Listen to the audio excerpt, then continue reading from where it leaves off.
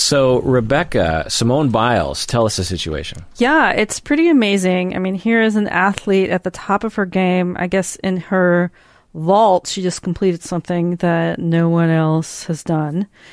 And she pulled out of the group competition in the Olympics, citing mental health issues. The next day, pulled out of the individual all around. She was the gold medal favorite. And so it's kind of an amazing moment where someone at the top of their game is saying, I just can't compete right now. That's not the best thing for my mental health. And this is unprecedented, right? Yeah. Usually people might pull out because of an injury, but to pull out because of quote-unquote mental health reasons is brand new. Yeah, I mean, and it's an amazing example also set by... Who? The tennis player, Osaka, Naomi. Oh, right. Naomi Osaka. That, we just can't expect people to perform no matter what. Right. If people haven't... Especially those things. Sometimes I get the impression like some of the sports, they seem like pretty chill people, like the Winter Olympics, the snowboarder dudes, they seem like they have a good life outside of their competition. I mean, not that they don't try hard, I'm sure they do, but the gymnasts, we all understand from documentaries and just the way it looks, the all-encompassing mind and body and soul and spirit that those sports will occupy from sometimes since you're 4 years old I think it doesn't take a genius or someone educated in mental health to understand that that's going to take a toll. And also, I think for us to look at how someone's history plays in. So Simone is quite open about how she was adopted by her grandparents. I believe it's either at 2 or 3 because of her mother's substance abuse. Her mother gives up 2 or 3 children to the grandparents. So we have that early childhood trauma. And then she's very open about the sexual abuse that she experienced by the team doctor, whose name is... Larry Nassar. I did a whole deep dive on him. So we've got multiple traumas occurring here. Yeah. And then you have how the Black Lives Matter movement has impacted Black athletes. So all of these things are unprecedented. And she's saying, I just can't compete in a way that's safe. I mean, also what we ask of athletes right now is really incredible. I think of this also with the dancer clients that I've worked with who might have needed a knee replacement by 18. I mean, when we're asking of young people to do their bodies. Yeah. I also worked with a high school level athlete who had blown out his shoulder, was expected to get a college scholarship and had already lost the great skill that his parents had spent all this time encouraging. Even by the time he got through, he didn't even make it through high school and had to reframe his life. So what we are asking and encouraging and applauding people to do with their bodies is beyond a precedent. I mean, I remember hearing that a current 6th grader could beat an Olympian in the 100-yard dash from 100 years ago, like due to nutrition. Yeah. So what issues specifically has Simone Biles talked about? Has she been specific? Well, she has not. She hasn't said specifically why her mental health is struggling at this time. Yeah. But I think for her to say, hey, I need to rest and encourage my teammates and not compete right now is huge. And her teammate did win the gold medal. I'm spacing on her name. She's a Hmong American woman from Minneapolis. And what's interesting is the coverage is so like Simone didn't compete for us.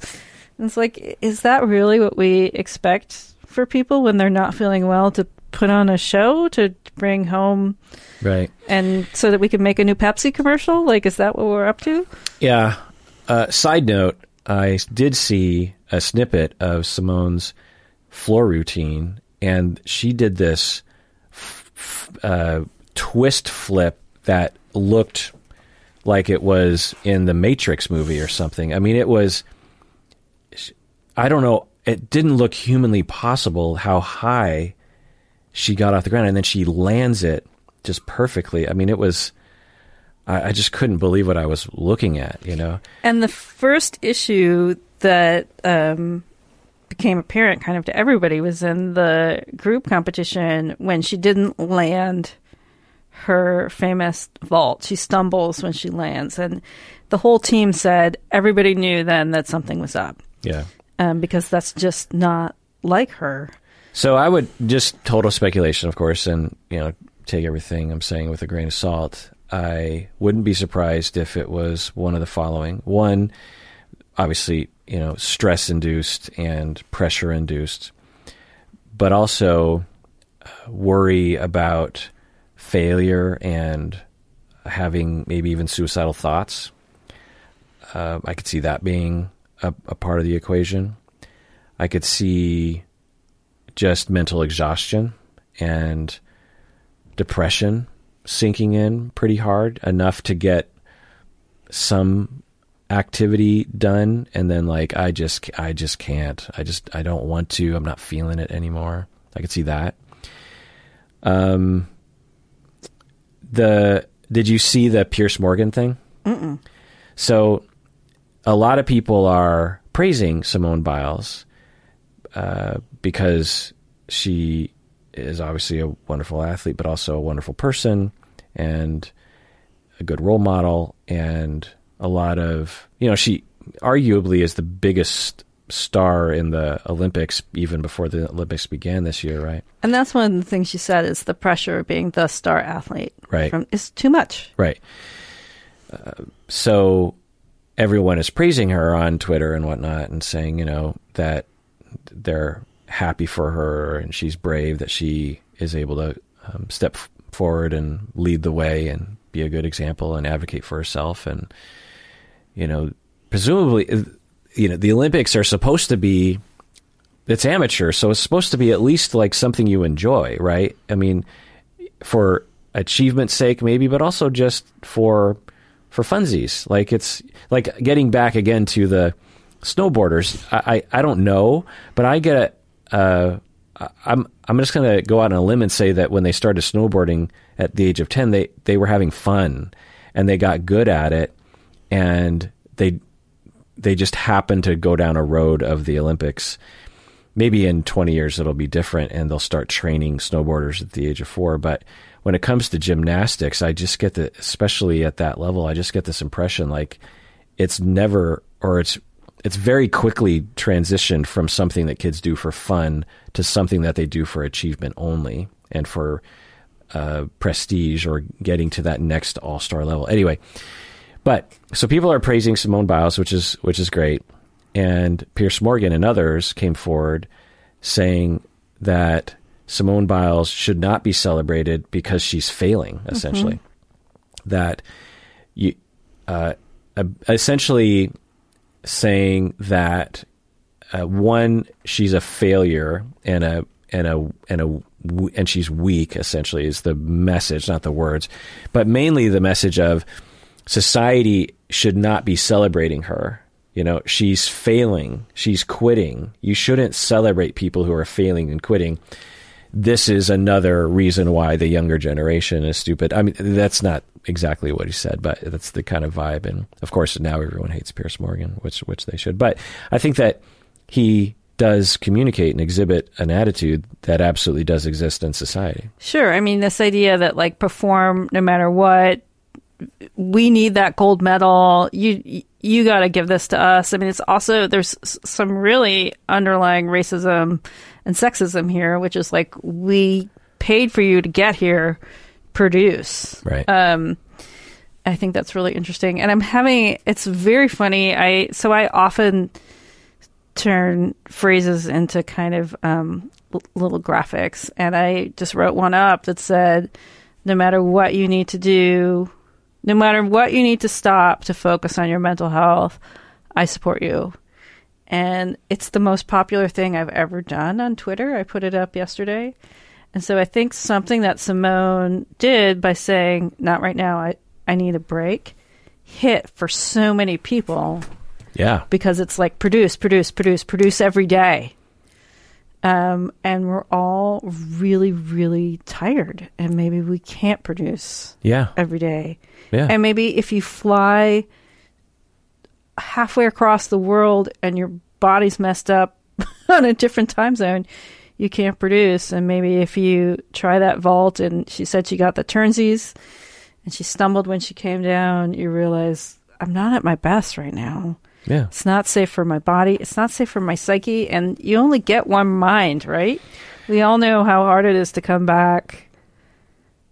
And it's, sometimes you start to see those early signs of like, oh, I need a break. Yeah. And Americans are particularly bad about this. I don't know if I know a single person, maybe aside from you. I don't know if you're like this in a good way regarding taking vacations, but I get the impression that you kind of are. But everyone else I know besides you, Rebecca, is I'm always thinking, you could take a vacation now and then. And I could point that finger at me. I've literally had no vacation since the pandemic started. Mm-hmm. I work every day, and I like the work, so it doesn't annoy me. I don't like doing things that annoy me. So I can tell that it's not taking a toll in that way, but I wonder what it's doing to my mind and body to just be always on, always producing, always running at full tilt, right? Hashtag Dr. Kirk, take a vacation. And I was talking with Bob about this on the podcast. I was trying to remember the last time I took more than a week of vacation, because Bob was saying you need 2 weeks because it's the second week that you really relax, right? And I can't remember. I think I would have to go back maybe 5-10 years the last time I took more than 6-7 days of vacation. Well, a lot of people have been asking me, like, how are you coping with the vicarious trauma of continuing to be a therapist and the pandemic that appears to not be ending? And I'm basically taking a week off a month. So I'm working 3/4 time. And I have those scheduled, I think, through next February. So every month you have a full week, Sunday to Sunday, of not working. Yeah. And boy, I just need it. Like, my eyes are shot. With a lot of my clients who are still in telehealth, I'm doing phone sessions. I just can't look at the screen anymore. I'm ordering most of my food from a pre-cooked food service. I find that I can't cook anymore. Like, there's just a lot of signs that, like, I don't have it to give right now. It's interesting. We're buying our son a junker car this weekend so, like, he can start driving himself around. It's just like, how can I clear the deck of, like, more... less stress. And, we're lucky that it's a privilege that we have the economic whatevers to do this. But, I applaud Simone for what she did, really for the example of what she did, because so often I'll ask my clients, do you have a person, either a famous person, someone in your family, a character in a movie or a book that you look up to who has said no, who has modeled, especially for women, saying no? And most of the time, they'll say no. And like, here we have this, everyone knows about it. It's really public. It just happened. I'm curious how often I'll ask that question in the future, and this story will come up. Yeah, I'm of two minds of the younger generation. On one hand, I think that they're much more apt or likely to do what Simone Biles is doing, to not give in to the 50s, 60s mentality that we were injected with in terms of working hard and self-sacrifice. I feel like younger people are more in tune emotionally than we were. They're more... they have more self-esteem, I think, in general than we did growing up, because of better parenting. And of course, it's just anecdotal. So I don't think if you rewind the clock 20 years, a different gymnast would be able to say what Simone Biles is saying. And, Naomi Osaka, similarly, I just said, okay, the next generation seems to be learning and doing things well and pushing back against the nonsense and thinking outside the box. That's good. But then I'm of another mind, because anecdotally, I find a lot of young people are pushing themselves harder and harder and harder to succeed. So many people. I mean, tell me this. Maybe you're different because you, I think, come from a different social circle with your family. But when I was in high school, I don't remember anyone, aside from a couple of my friends, talking about going to like Ivy League schools. No. You could take a year off. Not in my family, but I learned this from other people. You could take a year off. You could not go to college. There were other paths. Where did everyone go in San Diego to college? I mean, a lot of people went to the UC system, or there was, you could go to the community colleges. I mean, college was still affordable then, too. Right. Yeah, I think tuition at the University of Washington back then was something, for a quarter, was something like $700 for a full ride or something, for a full load.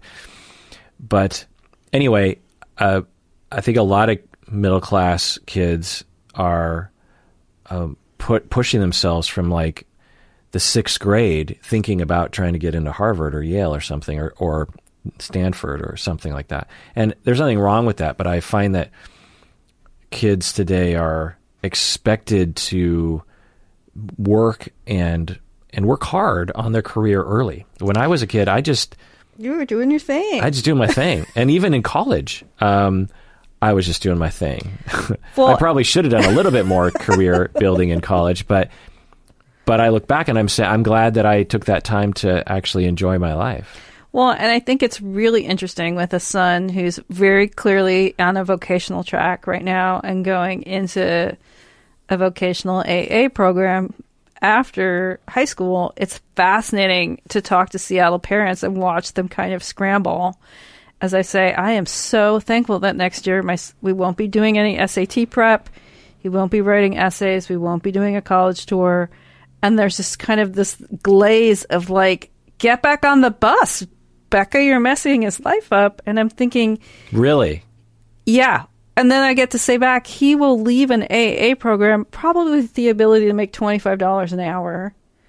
And he could always change his career later if he wants to. Yeah. But that's the thing that I just, as a professor, I do not understand the mentality that these people have, that they will put so much on and energy-wise and thought-wise and money-wise into where a child goes to get their, for their freshman and sophomore year in college, which means almost nothing in the bigger picture. Right. And what's really fascinating is that talking to my kids' friends these days is that they get it, that there are no BA level jobs after college. Like, you either get a trade, you pray you're an influencer, or you have to go on to get a master's degree to make a living wage. But you don't have to go to Yale to get your bachelor's degree to get a master's in something that you want to do later. Yeah. You know? You can get, and that's the thing to me, it seems flip-flopped. To get a master's degree in a field like, say, you want to be a cardiologist, you probably want to go to a medical school, especially if you want to work at a high-end hospital or something. You probably need to go to a high-end cardiology degree. And maybe that's a bad example because pre-med degrees do kind of matter. But I find that a lot of people in high school are super focused on the bachelor degree. But the bachelor's degree, a lot of times, is just a stepping stone. And for you and me, we could have got a bachelor's anywhere and been a therapist. So it didn't matter where we went to get our bachelor's degree. And I think a lot of situations are like that. It can matter with your graduate degree. Yeah. I mean, if you've got kids right now in this boat, just really work to make sure that they're happy. Yeah, right. And the other thing is, you're trying to get 16-year-olds to decide what they're going to do with their lives. Yeah. Which is impossible to do. Right. And that's why when we were kids, I think we had kind of the sweet spot, because our our people who are older than us, they couldn't afford college or something. But our generation, a lot of people could. Obviously, a lot of people couldn't. But you and I could, and you could also make a living wage off a blue collar job, right? But the model was just go to college. Don't worry about where you're going. Just anywhere that you get that liberal arts degree. Yeah, get accepted, get the degree, and you'll figure it out eventually. You'll find your way eventually. I feel like today there's a lot of parents and kids who are not thinking that way. They're thinking like, I need to go to the best college. I need to go to this particular college. I have friends with, kids in high school right now, and the kids are like, I want to go to this private school in New York or something. And they're choosing between getting a bachelor's degree that'll cost $100,000 versus a bachelor's degree locally at the University of Washington, which is a very good university, for a quarter of the price. And I'm thinking, that's like when you go, you're going to get Eli a car soon, right?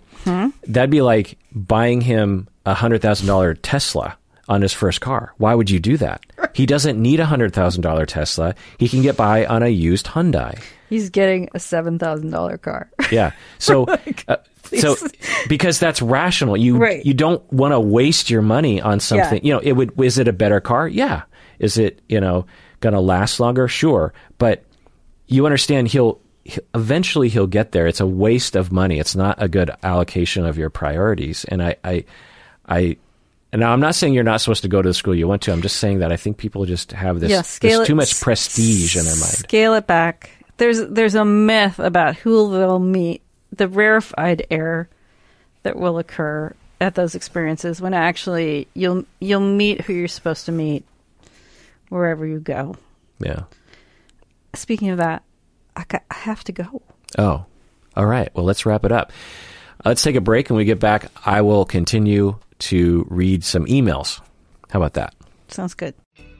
Hey, deserving listeners, as y'all know, I am constantly recommending that people go to therapy. We all need therapy from time to time. Well, one of the options available that is definitely worth checking out is BetterHelp. If you're looking for a therapist, I would give it a try by going to betterhelp.com/Kirk. Make sure you use the promo code Kirk because you get 10% off your first month, and it really helps us out. As you watch these videos, I know many of you have been motivated to find your own therapist, which is great because you deserve it. And I know also that it can be hard to find a good fit, find the right one for you.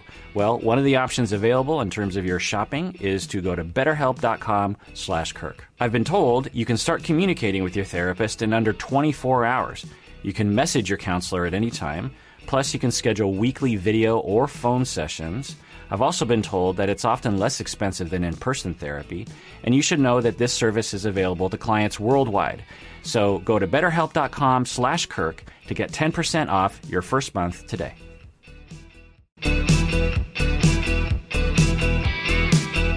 All right, we're back from the break. It's just me. Rebecca had to go, and I'm going to do an OPP, a old patron praise for patrons who became patrons in March of 2018 and have remained patrons this whole entire time. We have Catherine from Hillsborough, New Jersey. We have Chrissy from God knows where. We have Crystal from Winona, Minnesota. We have Jennifer from Evanston, Illinois.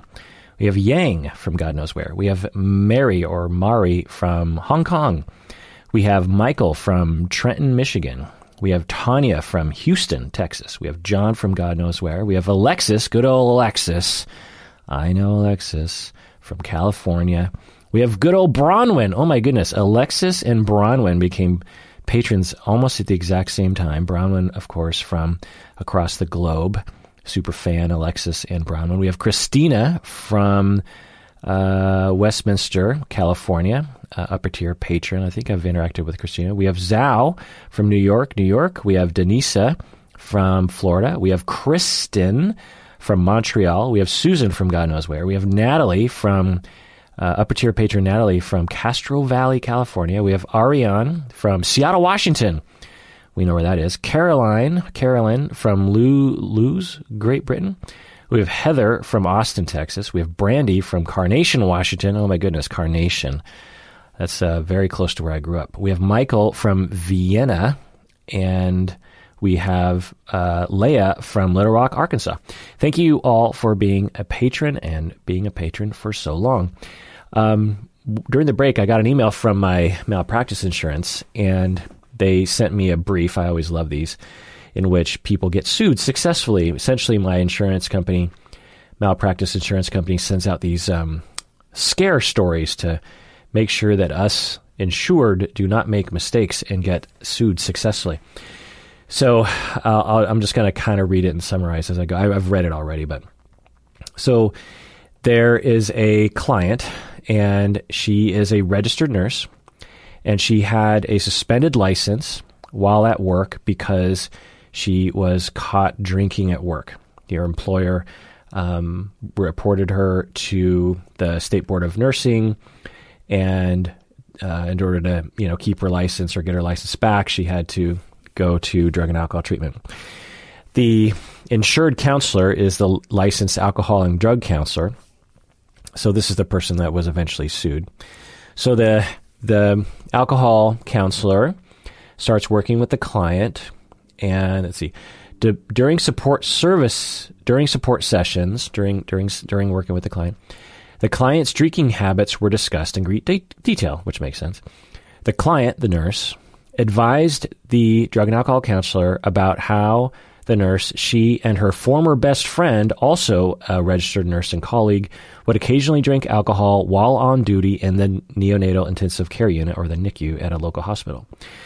The client believed that the friend reported her drinking habits to their employer because the two of them had a disagreement prior to her termination and board investigation. So, just to summarize this, the client, the nurse, so remember there's a nurse that's a client and that was fired or that was suspended for a bit of time, and we had the drug and alcohol counselor, and the client, the nurse, is saying that she used to drink with her friend during work hours while they were working in the NICU. And the client was saying that she thinks that her friend was the one that reported her, because she doesn't know who reported her, because they had a disagreement before her friend left the hospital. After several months of support sessions, I don't know why they're calling them support sessions, the counselor became convinced that the well-being of the patients were at risk if the client's former friend, so the drug and alcohol counselor is hearing about, from this client that she's saying, I used to drink with this other person. Well, his client was caught, but the friend did not get caught. So the counselor starts worrying about these children in the NICU with a potentially drunk nurse, and is concerned about the well-being of the children. And so we're mandated reporters, and although this is a kind of a unique situation, we don't run across these kinds of situations very often, he decided to report that other nurse to Child Protective Services.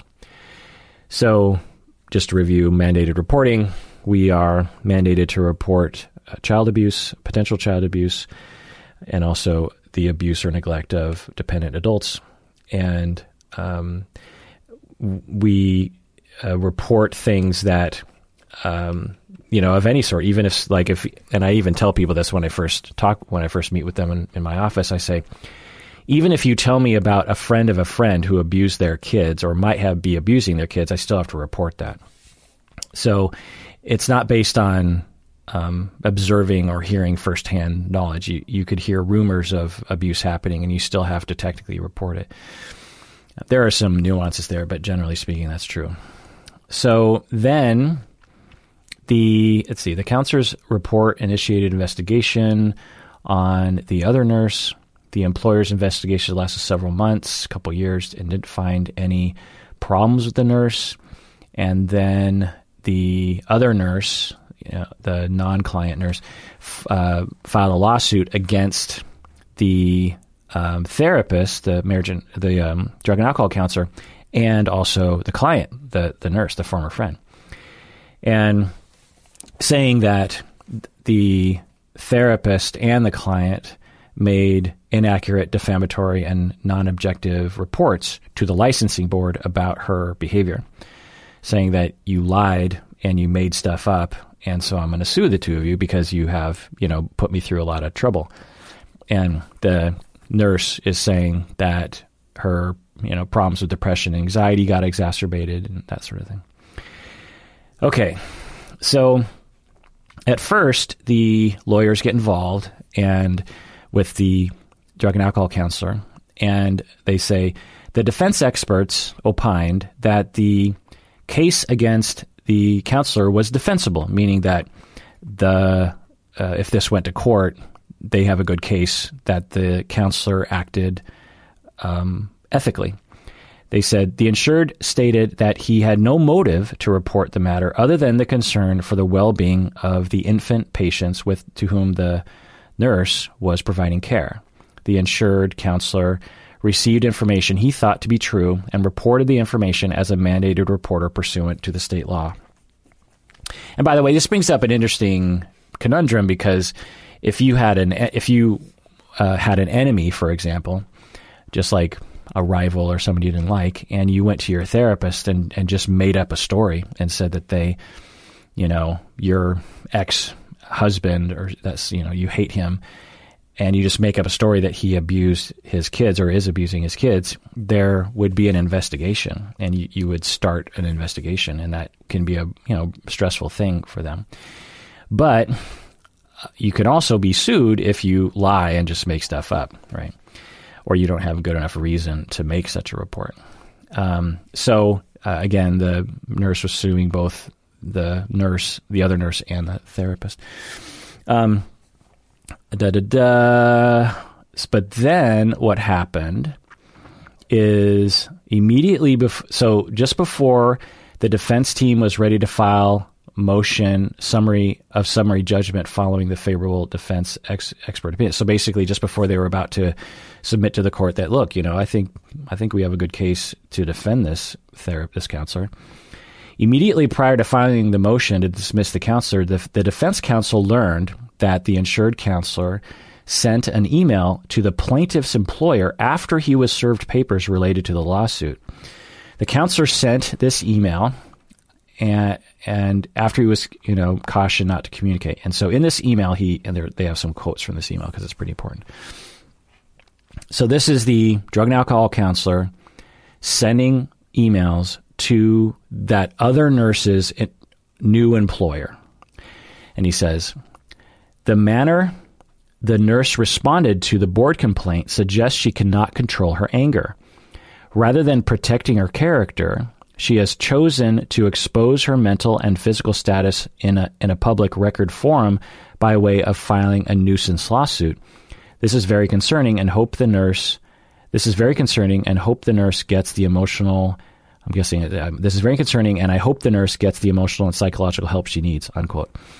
So essentially what the insured drug and alcohol counselors, I'm guessing, this is speculative, of course, is that the drug and alcohol counselor reports that person because the drug and alcohol counselor is very concerned about the patients that this other nurse is working with, and then walks away and says, well, I did a good job. And then a while later gets slapped with a lawsuit saying that he was defamatory. And the counselor is concerned about that. Like, hey, I don't want to be sued for this. This is concerning.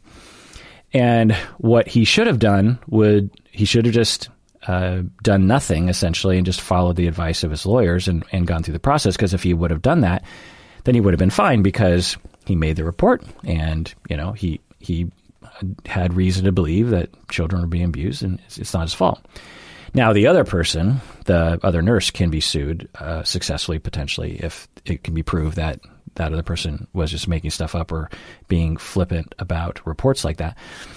But instead of the insured counselor doing that, he sent an email to the employer for no discernible reason, essentially expressing his anger at the nurse for suing him, saying that she, clearly cannot control her anger. That's why she's suing me. And instead of doing the right thing, she chosen to expose her mental and physical status in a public record forum by way of filing a nuisance lawsuit. I mean, that sentence is weird because he is essentially, I think, saying that this other nurse is making stuff up about her mental and physical status. And then this is very concerning, and I hope the nurse gets the emotional and psychological help she needs. And this is the sort of thing that I will hear from mental health professionals when they are backed up into a corner, or they feel backed up into a corner, is that they will use their psychology lingo or jargon or assessment clinical clout to tear other people down, instead of just realizing, well, this is a bad situation. I shouldn't use my professional language as a hammer against other people, as a weapon against other people. And that's just kind of how it sounds like to me. So when the defense counsel, the attorneys, learn that he sent this email, it's now very concerning, because now it kind of looks like the drug and alcohol counselor was indeed out to get this other nurse. He didn't just make a report to CPS. He seemingly has a preconceived notion about this person with whom he's never met and whom he's never assessed or, spoken with other people about what this nurse. So it started to look bad for the counselor. And if the counselor had never sent those emails, it would have been fine. But then the defense counsel decided to, the plaintiff and their lawyers have a lot of claim here, and the total incurred, in terms of the cost, was $185,000, which is pretty good. Well, this is weird. At the end, it says, on behalf of the insured physical therapist. It says a physical therapist. Did I get this? No, it was drug and licensed alcohol drug. I think that's a typo. Anyway, so what can we learn from this situation? Well, what we can learn, and they went into detail on this a little bit too, is that there are laws, state laws, that protect us mandated reporters, because we're backed up into a corner. We have to report things. And this applies to teachers and physicians as well, as far as I know. But anyway, it applies to mental health people. And when we hear about the abuse of a minor, we have to report it, right? Or the potential abuse of a minor, we have to report it. But some of the times that can lead to damages for other people, like in a situation like this. And so the law was set up, I'm guessing there was some legislation that said, look, we have to protect mandated reporters so that they aren't damned if they do, damned if they don't. They'll get in trouble if they don't report, and they'll get in trouble if they do report. Also, we want to encourage people to report these things. Presumably, Child Protective Services and the system will act rationally and won't harm people, and they won't assume guilt, and so they will go into a situation with an open mind and be fair about everything. But so in the beginning, it's like, well, you got to make that report. That drug and alcohol counselor heard about this other nurse who was drunk in a child patient forum, and the counselor made the report. Now, I'm going to take a guess and say that if he didn't make the report and it was found out by CPS that he hadn't made the report, that he wouldn't be in trouble, because that's kind of a stretch of a situation, because he doesn't know how intoxicated this other nurse was. He doesn't even know if the intoxication actually caused impairment on the job. He doesn't know the sort of work that she was doing. Maybe she was just doing computer work and not necessarily handling the infants. So the details, at least that we have, I would imagine that you wouldn't get in trouble if you didn't make the report. But it makes sense that he did, and he did. And then the nurse files, strikes back, and if he just would have done nothing, he would have been in the clear, because there's a precedent and a law, I believe, in a lot of areas saying that, look, he made the report, he heard the information, and that he's not he can't be sued for making that report. But then, instead of just sitting on his hands, he decides to write emails against, the recommendation of the lawyers, because he's upset. He wants to strike back at the employer and say, this nurse is a piece of work. But, essentially asking the employer what, I don't even know what the email to the employer, what, like you need to fire her or something, like he's on some sort of crusade against this other nurse.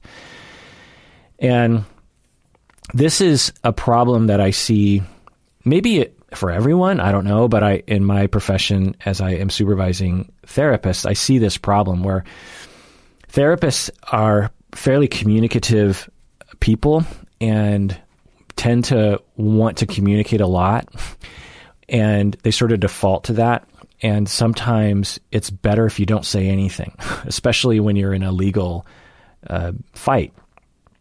And more often where I see this problem cropping up is that someone will be in a custody dispute or something, or a divorce proceeding, and a client will ask their therapist, "Can you write a report for me?" Or even the therapist will say, "I'll write a report for you." And I won't go down a rabbit hole on this topic, but it's not like you can't write reports in those situations. You for sure can if you're qualified. Often therapists are not qualified in their writing reports, but you can get training and supervision in writing reports in such matters. Often the ethics dictate that you can't write one of those reports for a client. You have to write them for someone that you're just working with for the purposes of that report. But often what I'll see is that therapists will just say, "Yeah, okay, I'll write a report for you," because they care, right? And they want to help, and they also just don't know where their competency lies, and they don't understand how the law works, and they don't understand how courts will see that. And there are so many times in which therapists are asked to write reports, and they write them, and they get in trouble because they want to communicate. Or the therapist just offers it up. It's just like, "Hey, I don't like what I'm hearing." A woman comes in and says, "Oh, my husband is, doing this. He's not spending time with the kids, and he is doing all the, it's not abusive to the kids, but concerning to you as a therapist." And then the therapist will feel compelled somehow to try to save the kids or to be punitive towards him because they have countertransference or something. And you have to talk with your supervisor or a consultant or a lawyer about what your professional actions can entail. And this case shows that. All right, let's go to quick questions that people submit on Discord. I have a channel there where people submit quick questions, and this person, Cookie Queen, says, "Dr. Kirk, is there a term for someone who always has an ulterior motive for anything that they do? I'm not talking about normal ulterior motives like enjoying volunteering because it makes you feel good." End of question. Yeah. So, interesting question. So you're saying, what do we mean by ulterior? Usually what we're meaning is intentionally hidden, I suppose. So because sometimes we will, and so I don't know what you're using, Cookie Queen, exactly with the word ulterior. The pure definition is hiding something intentionally, but it sometimes people use it to mean evil, hidden intentions, right? So you can have an ulterior motive, like I am saving money quietly. Or I say, "Hey, to my wife, let's go out to dinner tonight." And my ulterior motive is I want to get her out of the house so that they can set up the house for a surprise party. Okay, that's a hidden intention, right? It's an ulterior motive. But is it evil? And I'm guessing that you're talking, Cookie Queen, about evil motives that are hidden. And you're saying, is there a term for someone who always does that? And no, there is not. Not that I know of, anyway. There are many different labels in the DSM one could conceptualize for someone like that. Obviously, psychopathy, but really, there's a lot of reasons. And in fact, I would say that everyone, when they are pushed into a relational corner, will exhibit slightly harmful or ulterior motives. Like, I don't want to admit that my wife is right about me because I have a hidden agenda of making sure that I never admit that I'm wrong, Anyway, Amanda Pendo says, Dr. Kirk, are schemas and working models the same thing? Great question. I love questions like this because it tells me you're listening. Because when we talk about these kinds of things, there's a lot of details, and if you understand the concepts well enough, you will see connections. And you'll think, working models and attachment theory, are they the same thing as schemas? That's a great question. It means you're integrating things. That's when you know you're smart and wise and intelligent. And the answer is, no. The answer is no. The answer is sort of. So working models are more general. So we have actually, let me think about this for a second. So if I have a working model of others, for example, and my working model of others is that they can be trusted, but, not entirely, that other people are good, but, not entirely. So that's a working model of others that will dictate how I feel about others, how safe I feel around others, the way I treat them, my sort of triggers. Schemas, though, are perhaps more specific, and the system in schema therapy is a more specific language system. But if we're now, that's within if we're talking about attachment theory and schema therapy. But the word schemas and the word this phrase working models are not entirely within those theories, right? You can have a schema, you can talk about schemas and not necessarily even know what schema therapy is. Schema therapy developed its name because it adopted the word schema, which is from cognitive therapy, I believe. And I think psychodynamic people also would use the word schema sometimes.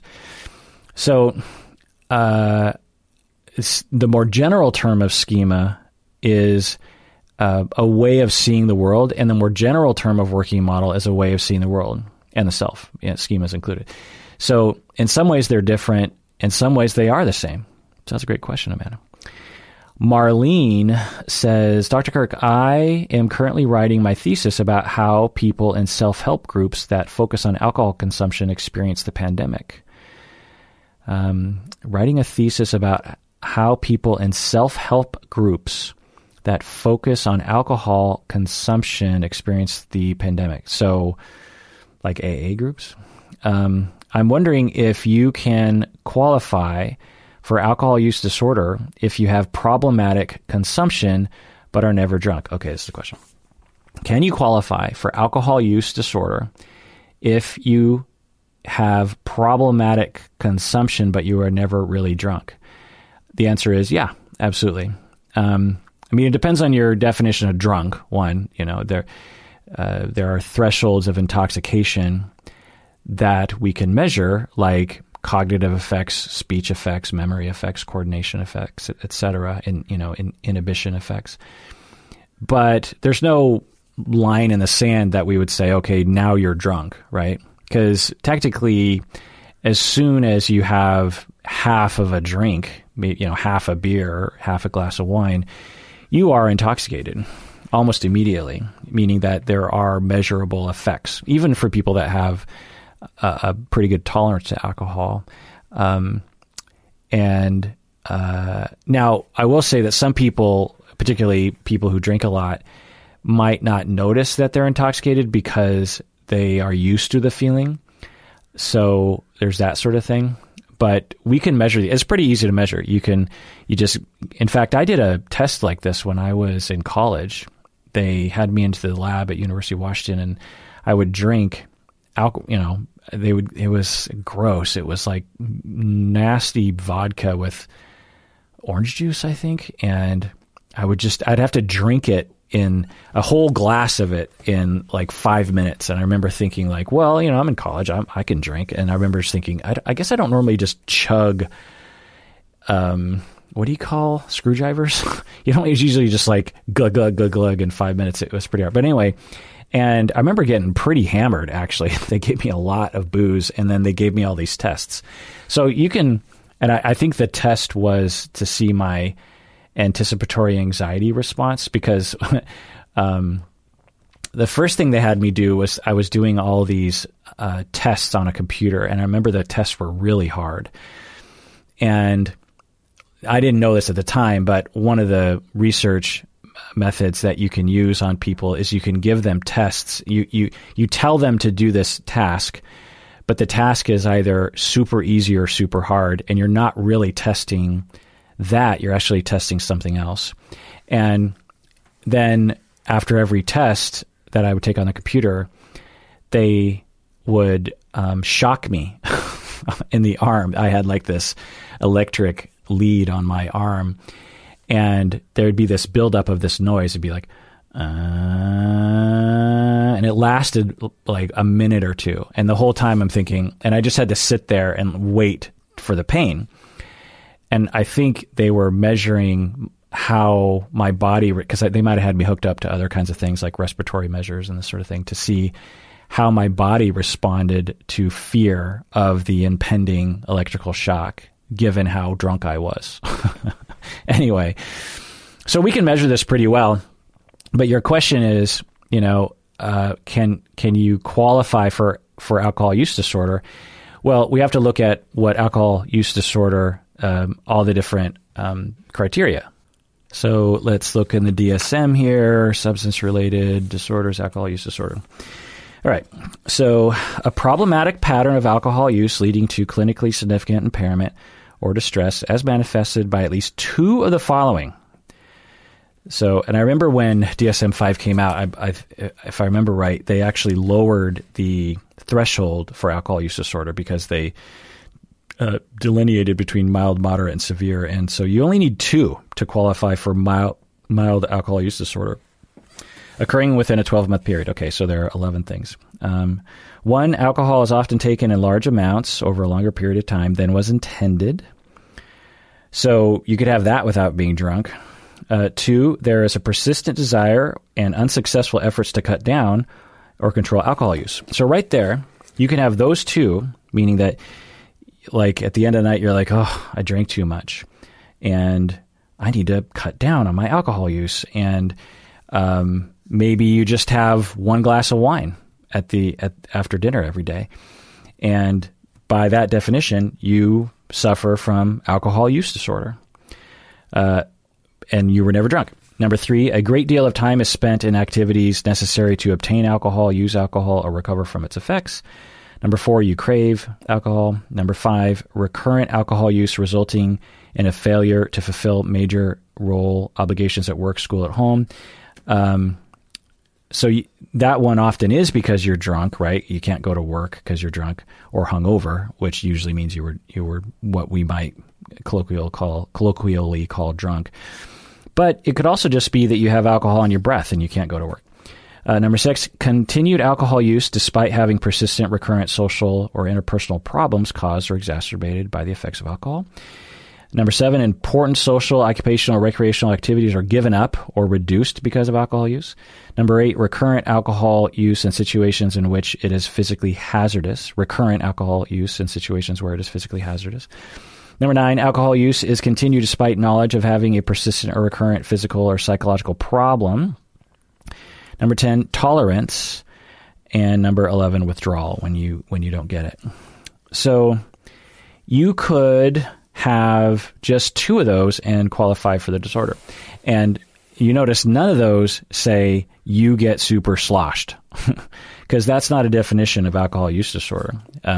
Just being sloshed, or, and it's kind of interesting. You think they probably should include some degree there, right? Because if someone drank a half a glass of wine every day and didn't like the fact that they depended on that half a glass of wine and were trying to cut back and couldn't cut back, and sometimes they couldn't hang out with their parents because their parents didn't like to smell alcohol in their breath, that sort of thing, then they absolutely would qualify for alcohol use disorder, maybe even moderate. But their intoxication level is extremely low. But that doesn't usually happen, is the thing. Usually if you have a problem with alcohol, you're craving it, you have tolerance, you're drinking more than you want to. Typically this means frequently being quote unquote drunk, highly impaired, memory problems, this sort of thing. All right, this next question is from patron Adam. He writes, can my character be the reason my girlfriends cheat on me? All my girlfriends have cheated on me, and I am getting insecure and preoccupied. I am losing my confidence with women. Is there anything wrong with me, or am I choosing the wrong people? I like strong, confident, independent women. I am 35 and just want 38, and I just want a relationship that lasts. End of email. Yeah, of course, I can't know the answer to that question without doing an investigation with you, and I still would only be able to take some good guesses. But here are some things that I'll throw out that you can contemplate with your therapist. One is just bad luck.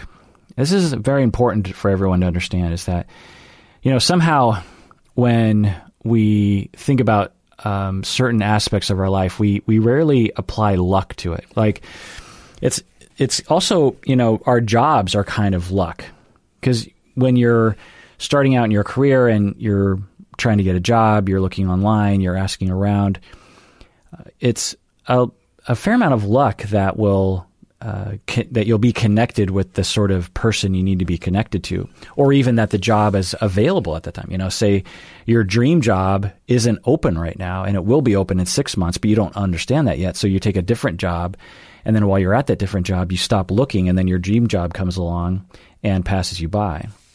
So the same is true with romance. Is a lot of it is luck. You meet people in a fairly random fashion. The person you meet might just be having a bad day, or they might have kind of liked someone the day before, and they're not really open to you, even though they're the perfect person for you. So, patron Adam, it's entirely possible that since a lot of your girlfriends in the past have cheated on you, that you've just had really bad luck, and there's nothing strange about women or you or anything like that. But if we're looking at a pattern that is very persistent, then it starts to lend itself towards there's something about you, essentially. So either you're attracted to the wrong people, maybe you're attracted to, you say you're attracted to strong, confident, independent women. So on one hand, we could just take those words as positives: strong, confident, independent. Who doesn't want that in a partner? But that can look, a psychopath can look strong, confident, and independent, but they're not strong, confident, independent. Really, they're just a psychopath. They don't care about other people's feelings. So it's, some people are attracted to psychopaths because of their pasts, and that's a problem. You'll talk to someone, they'll be like, yeah, my 3 past girlfriends were all psychopaths. And you look into it, you're like, yeah, that's true. Why is that? And psychopaths are rare.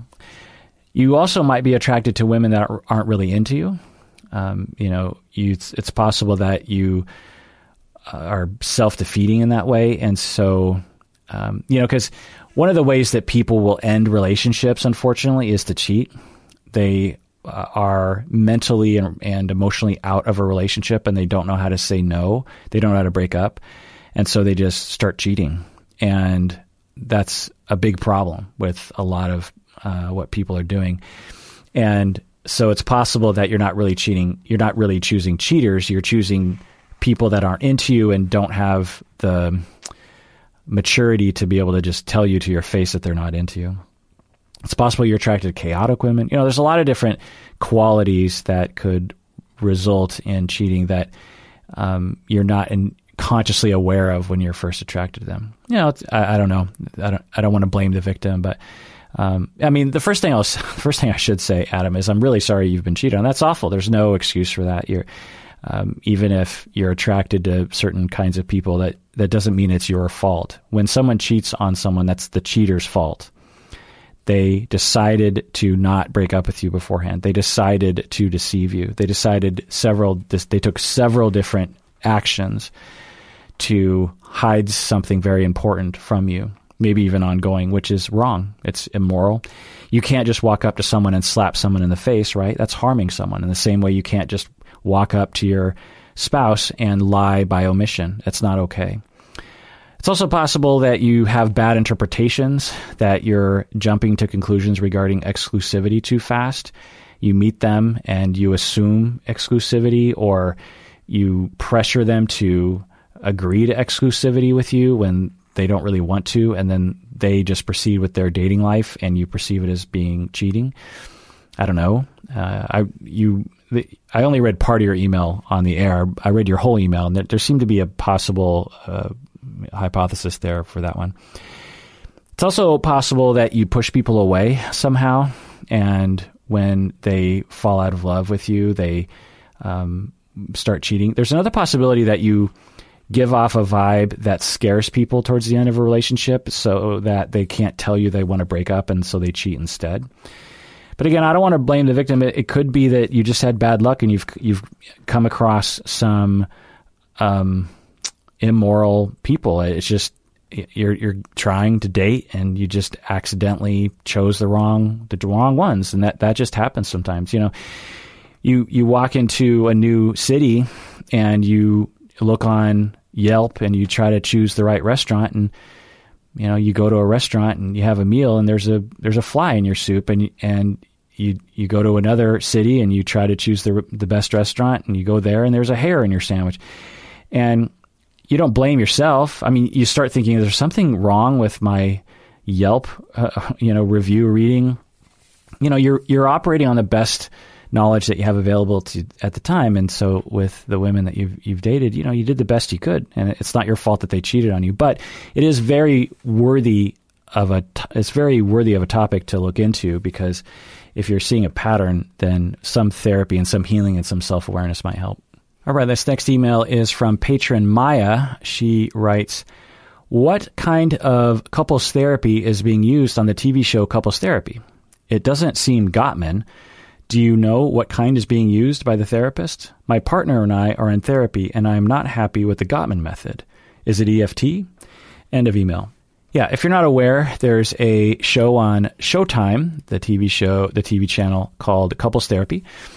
And incidentally, it is now the way we describe couple therapy. I've talked about this before, but for the first several decades, it was never couples therapy. It was always couple therapy. In fact, the program that I teach in at Antioch University is the program of couple and family therapy. But in the last 10 years, there's been an increasing use of the word couples therapy. And I remember 20 years ago, occasionally, like one out of 100 students would say couples therapy, and I would correct them. I'd say it's not couples therapy, in the same way that it's not families therapy or individuals therapy. It's couple therapy. It's individual therapy. It is family therapy. They are singular. Group therapy. It's not groups therapy.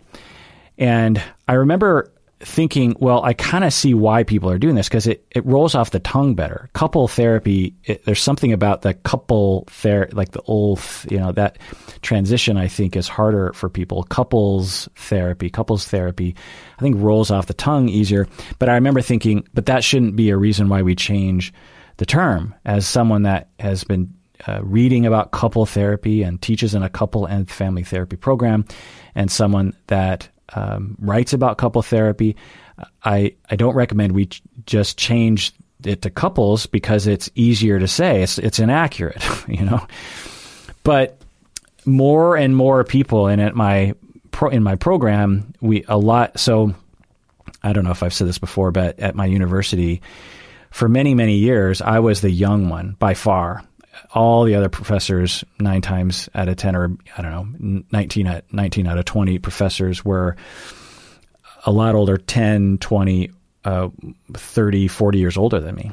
And I was the young whippersnapper.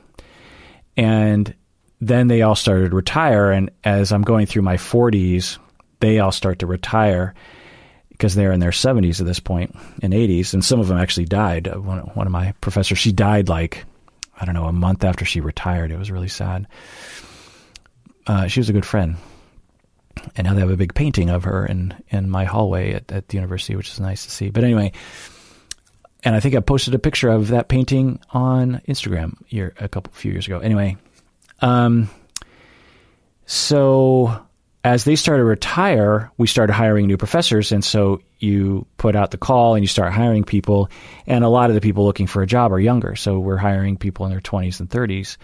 And suddenly, almost seemingly overnight, especially on the time scale of a university, since everything moves at a snail's pace, I felt that I was the old guy. All of a sudden, I went from the super young guy to the super old guy. And actually, it's a weird parallel with my family, actually, because there were my parents and there were my older siblings who were about 6 years older, and there was me. And so I was always the young one. I was always the baby. And then all of a sudden, my younger brother was born 7 years after me. And then my older brother, and so there was this time where all of us lived at home, because there's a 14-year difference between my older siblings and my younger sibling. And so there was a time when all four of us living at home. And so there was a time when I was the baby. Then there was a time I was the middle. And then my older brother and sister moved out. I was in middle school, high school, and my younger brother was in grade school. And so I was the oldest all of a sudden. So I went from being and almost kind of like a youngest or an only child because my older brother and sister parented me. So I kind of had it all. I was an only, I was a youngest, I was a middle, I was an oldest. And I went through that at the university. Hardly anyone was my age. Everyone was either super old and then they retired, and then all of a sudden everyone's super young, and now I'm the oldie. So all these young people coming into the program, I start hearing them say couples therapy. And I'm like, and I don't want to correct them because I don't want to be pedantic in that jerk face. So in the beginning, when I was program director, I would correct everyone because I would say, no, you are in the couple and family therapy program. We teach couple therapy because it's in the title. It's not up for debate. To change the name of an academic program, you have to go through a lot of different things. And so it's couple therapy. All the books say couple therapy. In fact, I bet you there isn't a single book that uses the term couples therapy. Academic book. It's all couple therapy, and for good reason.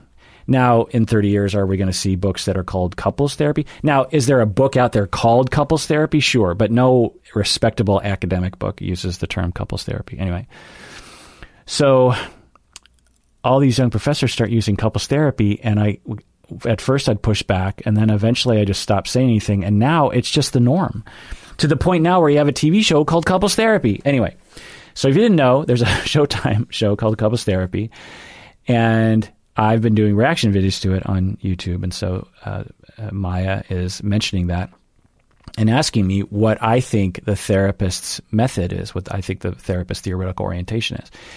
And my answer to that is I have no idea. And it isn't uncommon to watch a therapist and not know what their theoretical orientation is. Because I find that unless you're a really strict adherence to your model, if you're a Gottman method therapist and you adhere to the model, then it'll be very obvious. In fact, session 1, you probably say, I'm a Gottman therapist and I use the Gottman method, and here is the Gottman handout, and here's a book by John Gottman I want you to read. So, if you're a CBT therapist and you're really adamant about CBT, then it'll be obvious. If you're a solution-focused therapist or a narrative therapist, it'll be really obvious. But if you're a humanistic therapist, and more people in my anecdotal experience are more of this gray zone therapist, where their technique as a therapist isn't very illustrative. It doesn't elucidate their theoretical orientation. The other thing I'll say is a lot of people are what they call eclectic, meaning that they don't adhere to one model. Some eclectic people are eclectic for good reasons. I am actually. I integrate all, and some people delineate between eclectic and integrative, but whatever. I integrate all the models. I love all of them except for a few, like reality therapy never sort of fit with me. Jungian never really jazzed me. I mean, there's certain things about Jungian that I think that are fine, but it just doesn't resonate with me. But all the other ones, the 40 other main theories I find absolutely useful, and I integrate all of them.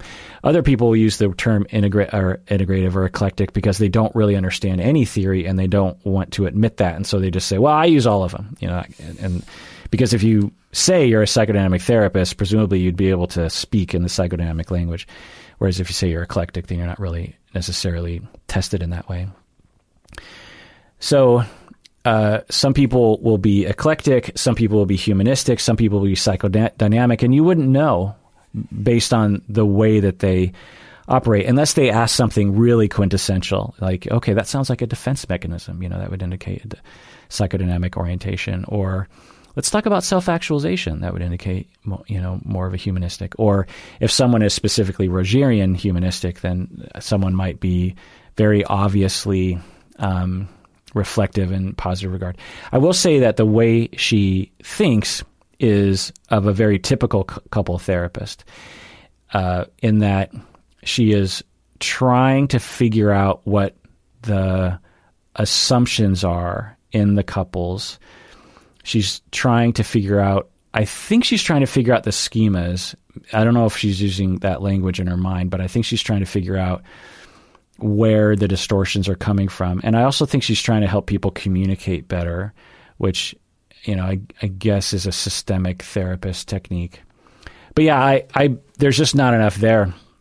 And I will say that watching her, I'm really proud of her. I think that it's a huge thing that she's doing for the profession, because she's showing what couple therapy can really look like and destigmatizing it, which is fantastic.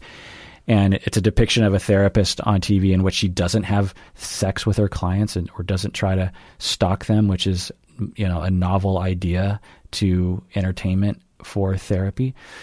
And so, and her bravery, if they asked me to do it, I wouldn't have done it. I would have been like, no, that's too scary. Because as a therapist, you don't know what's going to happen. And it's hard to, the average session for me, there's some ups and downs in terms of my performance. Sometimes I feel like I'm in the zone, and other times I feel like I'm completely just striking out, or I'm having a hard time comprehending what's happening, or there's been a relationship rupture that I didn't manage well. And if you put that on TV, it's probably not going to look that great. And so she is doing a wonderful service, I think, and I commend her a lot for that. The other thing I'll say about it is that she's definitely not my style, but I don't know any therapist that is my style. So when I react to her, I find myself thinking, I wouldn't have done it that way. But I try to delineate when I have that reaction between, is that just a style thing or is that a bad thing? Because as a trainer of couples therapists, I just said it. Couples, what did I say? Couple therapists. See, that sounds weird, right? As a trainer of couple therapists. Maybe it's because when we say a couple of kids, a couple kids, couple therapists. Yeah, that technically that would be the way to say it. Couple plural. You wouldn't say couples. You wouldn't say groups therapists, right? You would say, no, those are two group therapists. Those are two family therapists. Those are two couple therapists. I agree it doesn't sound right, but it is right, and we just have to get used to it. But no, we'll just change it. We'll add the S, and I'll just be annoyed. What was I saying? No couple therapist is the same as my style, and so because I don't know if any couple therapists really agree on style, because it's such a specific thing. But so sometimes I'll say, I think that's a style difference. But then sometimes with her, I will actually think, I don't think that's a good idea. Not to say that there's anything wrong with that, because if I watch myself, I'm constantly picking apart my own actions and noticing countertransference that I didn't notice in the beginning. And I also get the impression that she is a bit of a novice, because the way that she talks with her consultant is one of bewilderment. She doesn't seem to be experienced. The way she talks, it doesn't sound like she is fully aware of how do I say this? I think there's a way that people talk when they're experienced in therapy, and they tend to talk from a place of wisdom and a place of more self-assuredness. She seems quite not self-assured. When she's talking with her consultant, she seems quite, and I don't know if she's just playing it up for the cameras or it's just edited that way, but she seems really lost. And that's the way that my supervisees talk.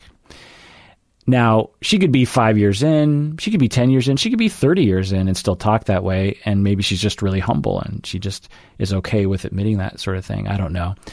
But that's my observation of that. And if you don't watch that show or my reaction videos on that, then that was just a complete waste of your time. All right, y'all. Thanks for listening. And everyone out there, please take care of yourself because you deserve it.